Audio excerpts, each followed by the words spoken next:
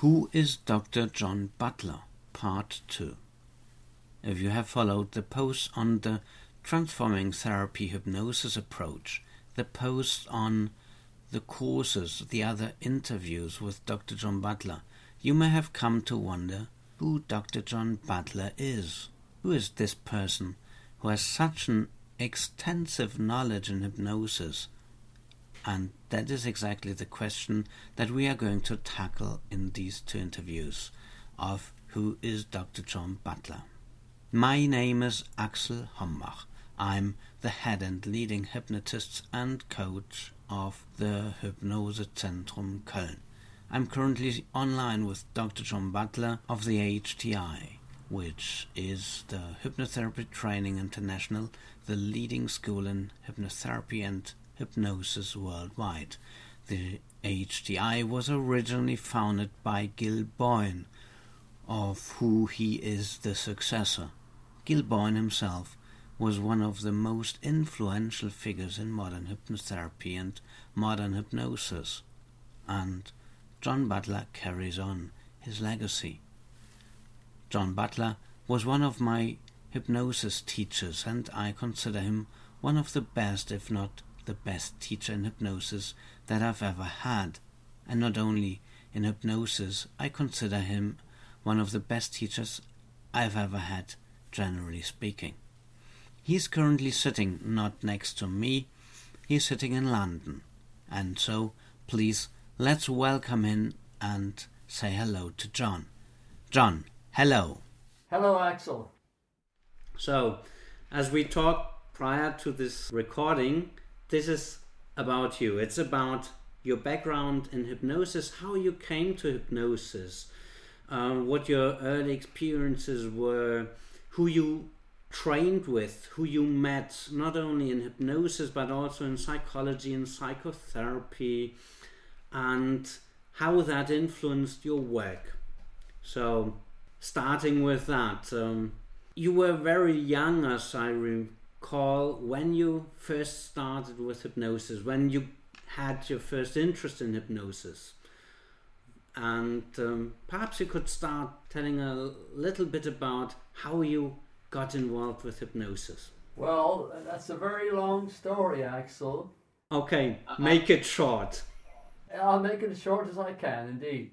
Well, when I was very young, I somehow always had a strong feeling that there were a lot of potentials in the human mind that weren't being used. So that part of my interest was in exploring the mind, the person at the very deepest of levels. I was brought up with, of course, with a very straight view of religion that, told people what to think about life, but I was quite independent and rebellious as well. And in my teenage years, I became interested in many systems and philosophies, and I developed an interest in the Eastern tradition of philosophy and psychology, and looked at all kinds of religious systems of East and West, looking for answers and to discover more about the mind. And I studied yoga. I got involved with different, in my teens I was very involved with meditation systems. I was interested in martial arts as well. And of course there is a part of that, of those systems that involves using the mind in specific ways, through concentration, through stilling the mind, through different kinds of meditation. So all of that was part of my interest, and I went to listen in my teenage years to different gurus and yogis, and I discovered a lot of dross, of course, but I also found things that were very interesting. And in midst all of that, there was a very strong interest in hypnosis because of the unusual things that hypnosis seemed to do, could make happen within the individual. Being able to control pain, being able to influence physiological functions in the body, and also the changes in behavior would sometimes create that people who are maybe very inhibited in a hypnotic state or trance or whatever one wants to call it, after a hypnotic procedure, they could become very different kinds of people. So that got me interested in using hypnosis at as deep a level as I could manage. And I trained with several people over the years. I had elements of training from people who are policemen, people who are doctors, who dabbled in it or who knew a certain amount at least, but were not what I would say formally trained. And there was very little in the way of formal training courses back then. I did find one or two courses that went over about 100 hours, 120 hours. And while I was studying practical psychology, not just academic psychology, I studied certain systems of psychotherapy, which all fed into my knowledge of the use of hypnosis in therapy. I was fortunate to find Gil Boyne's work, and through discovering his work, I became very acquainted with Gil himself and did a very in-depth training with Gil, analyzed his work in great detail, which was of great interest to him. So he invited me to teach with him, and so over many years we taught many classes together, occasionally more basic courses, but more often master classes in different cities in America and in several parts of the world. So that was a very important part of my training in hypnotherapy. You've learned several different methods of psychotherapy too. And you hold a degree, not a degree, a certificate from the European Association of Psychotherapy. How did you get involved in this kind of psychotherapy? The EAP is not anybody in the world, it's a very specialized organization. Yes, well, I trained in several forms of psychotherapy.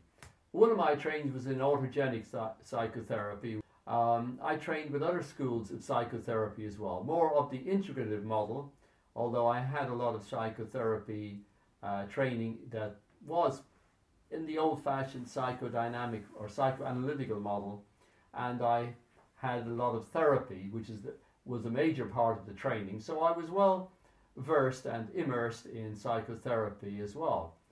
Out of that training, I was able to register with some of the regulatory bodies, the UK Council for Psychotherapy in the UK, and you just mentioned that one then, the European Association for Psychotherapy. And that's where that certification comes from. I'm still a member of that body. So when did you hear the first time of Gil Boyne? Was it by accident, or did someone tell you about him, or how did you discover him? Well, as I remember it, I came across an old, poorly duplicated video cassette back in the late 80s. And I looked at this person doing therapy, and I was very pleasantly surprised at the quality of the work. I found his work to be very powerful. His concepts were clear. It was very client-oriented and dealt directly with the subconscious material. And I felt this is a very effective way of using hypnotherapy. I'd already trained in several schools of hypnotherapy, and some of the emphasis was very Ericksonian, which I felt has its place, and other forms of hypnotherapy. Some of an old-fashioned psychoanalytic basis to it. And through Gil, I came across the work of Dave Ellman, who had been a strong influence on Gil Boyne himself. But Gil had training with many famous psychotherapists and psychologists and psychiatrists, and he brought that into his work as well. So he had extensive training and a vast amount of knowledge.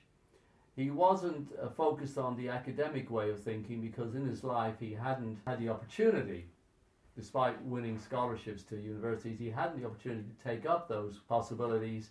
He was self-taught.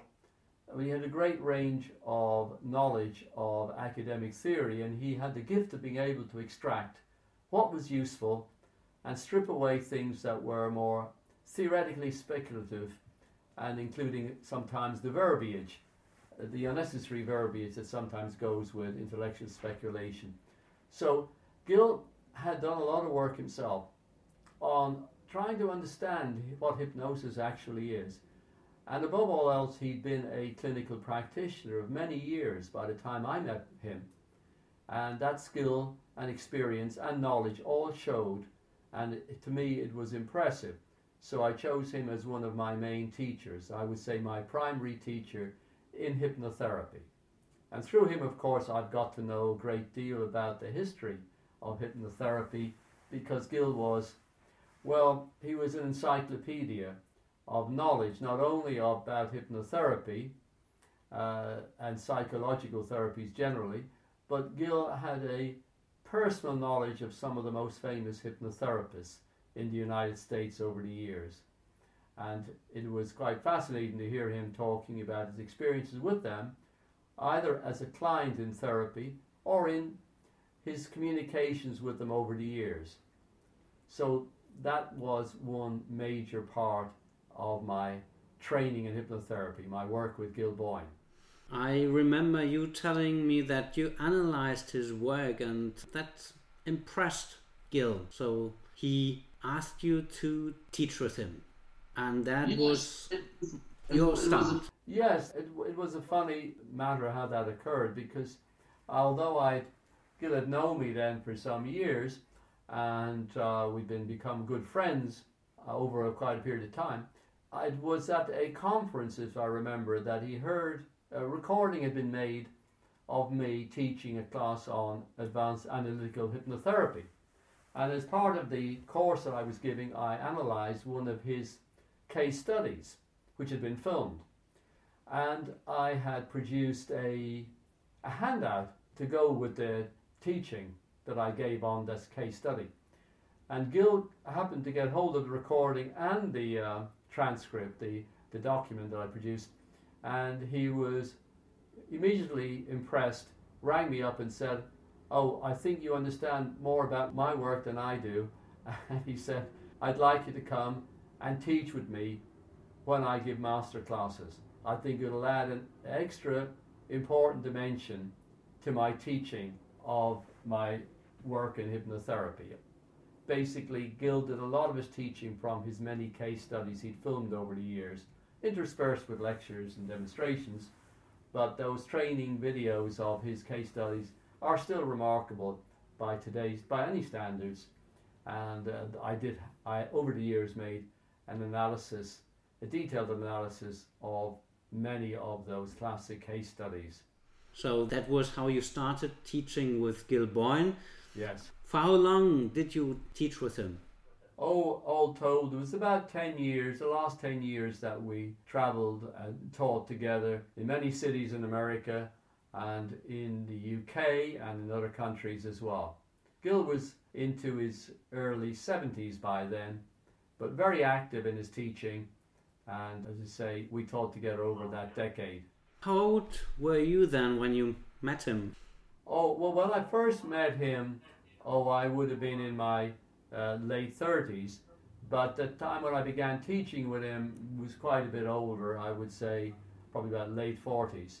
So you have a lot of extensive knowledge about transforming therapy. Probably now that you taught with him for over 10 years, you're probably the most knowledgeable person there is currently on earth on transforming therapy. Well, thank you, Axel. I certainly have been keeping transforming therapy out there in the public in the way Gil wanted it, out in the public perspective in mind. And really, he licensed me to teach his work and encouraged me to take it and develop it. And we keep evolving in our work, developing the systems further. And transforming therapy is the brand label, if you like, for the form of analytical hypnotherapy that we teach to our students and practice in our clinical work. And it does take, in my view, hypnotherapy to a very high level of effectiveness and takes it way beyond programming with simple scripts.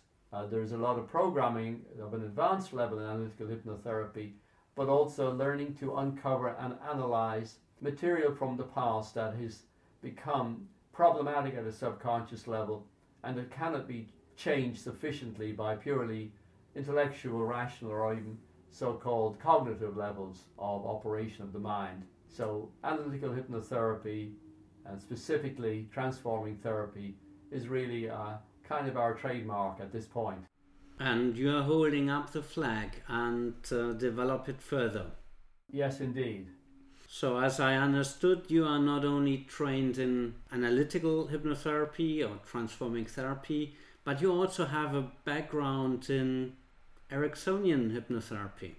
Well, Ericksonian hypnotherapy is quite a strange concept to deal with, because Erickson didn't believe himself that there was such a thing, although we used the label to describe an approach, which is really an approach that is saying, be creative, work with what the client gives you, and don't try and impose your own theories and outcomes, the outcomes you might have for the client. Let them make the journey, and you work very flexibly with them. Now, it's sometimes interpreted that you only work with metaphors and indirect suggestions, and I think that's very much trivializing his work. He was very inventive. He could be very direct and very indirect. And of course, he worked with very difficult clients a lot of the time, patients who were mentally disturbed. So one can understand that some of the methodology he used wasn't always as necessary for the general population of clients that most therapists would come to see. So I think sometimes Erickson's work gets distorted by people taking a very rigid view of just looking at what Erickson was doing, forming their own theories, and then calling that their model of it. They're calling that's Ericksonian. I feel over the years I had the good fortune to train with people who knew Erickson well, who had trained with him, and I learned a lot of important things from them which feed into the work that we do.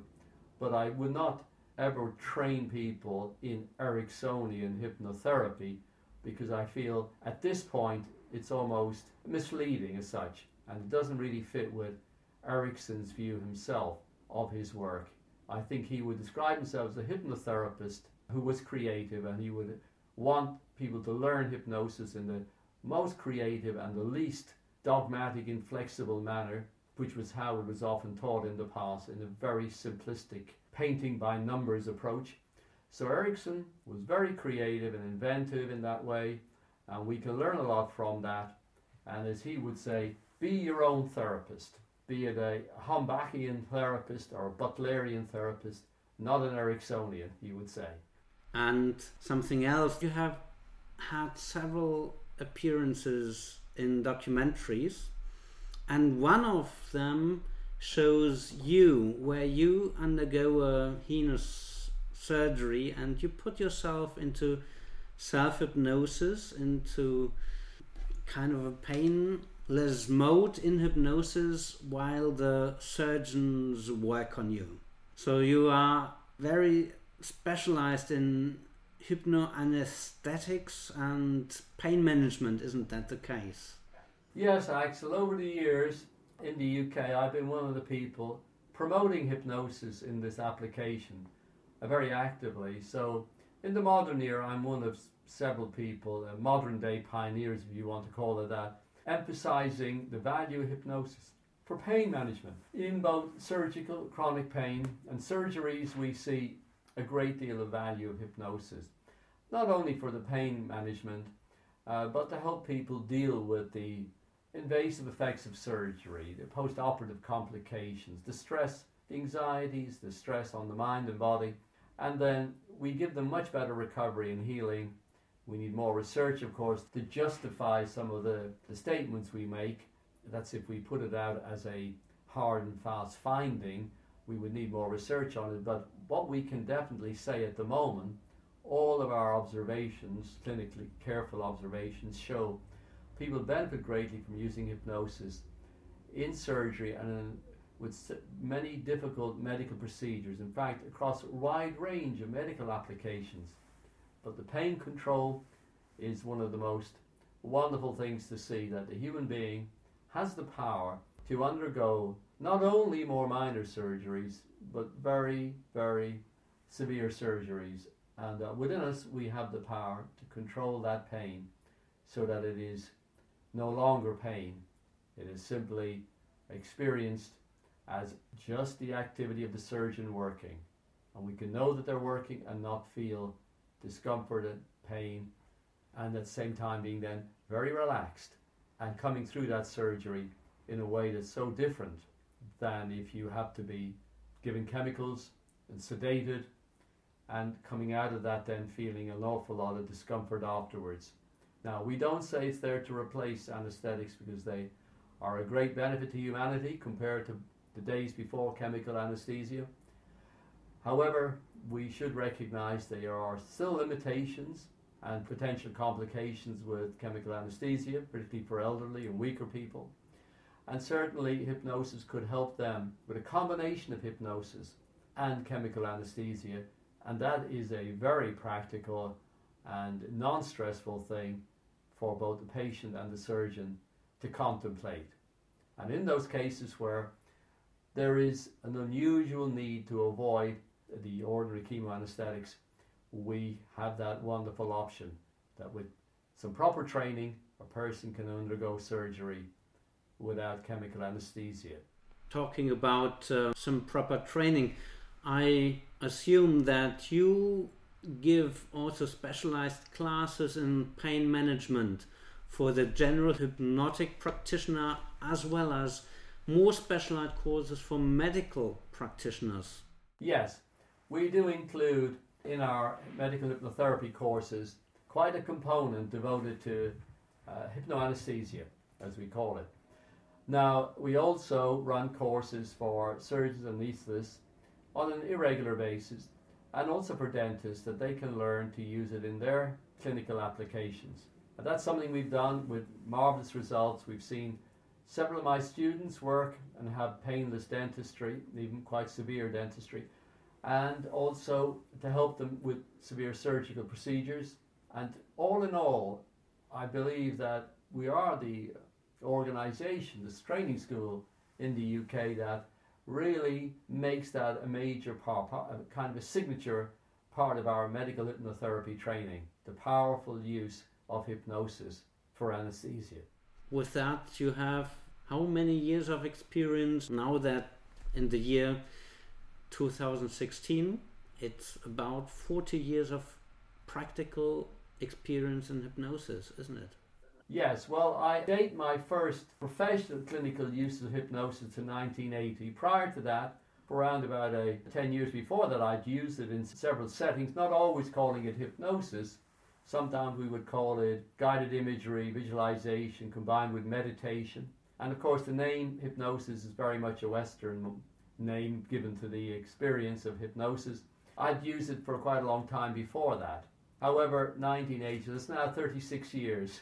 Of clinical practice.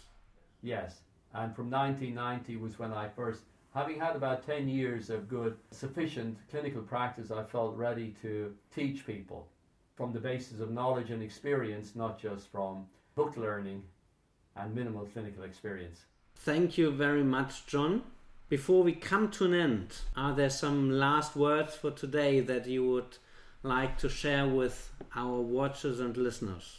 Well, Axel, I hope anybody out there who is not already a hypnotherapist will feel interested and compelled to look further into this very important topic, to really understand its great value and to use it for themselves in their lives, and for people who are also interested in learning more about it, who already have training in it, that they can contact us and find out more about how they can take their skills to the very highest levels.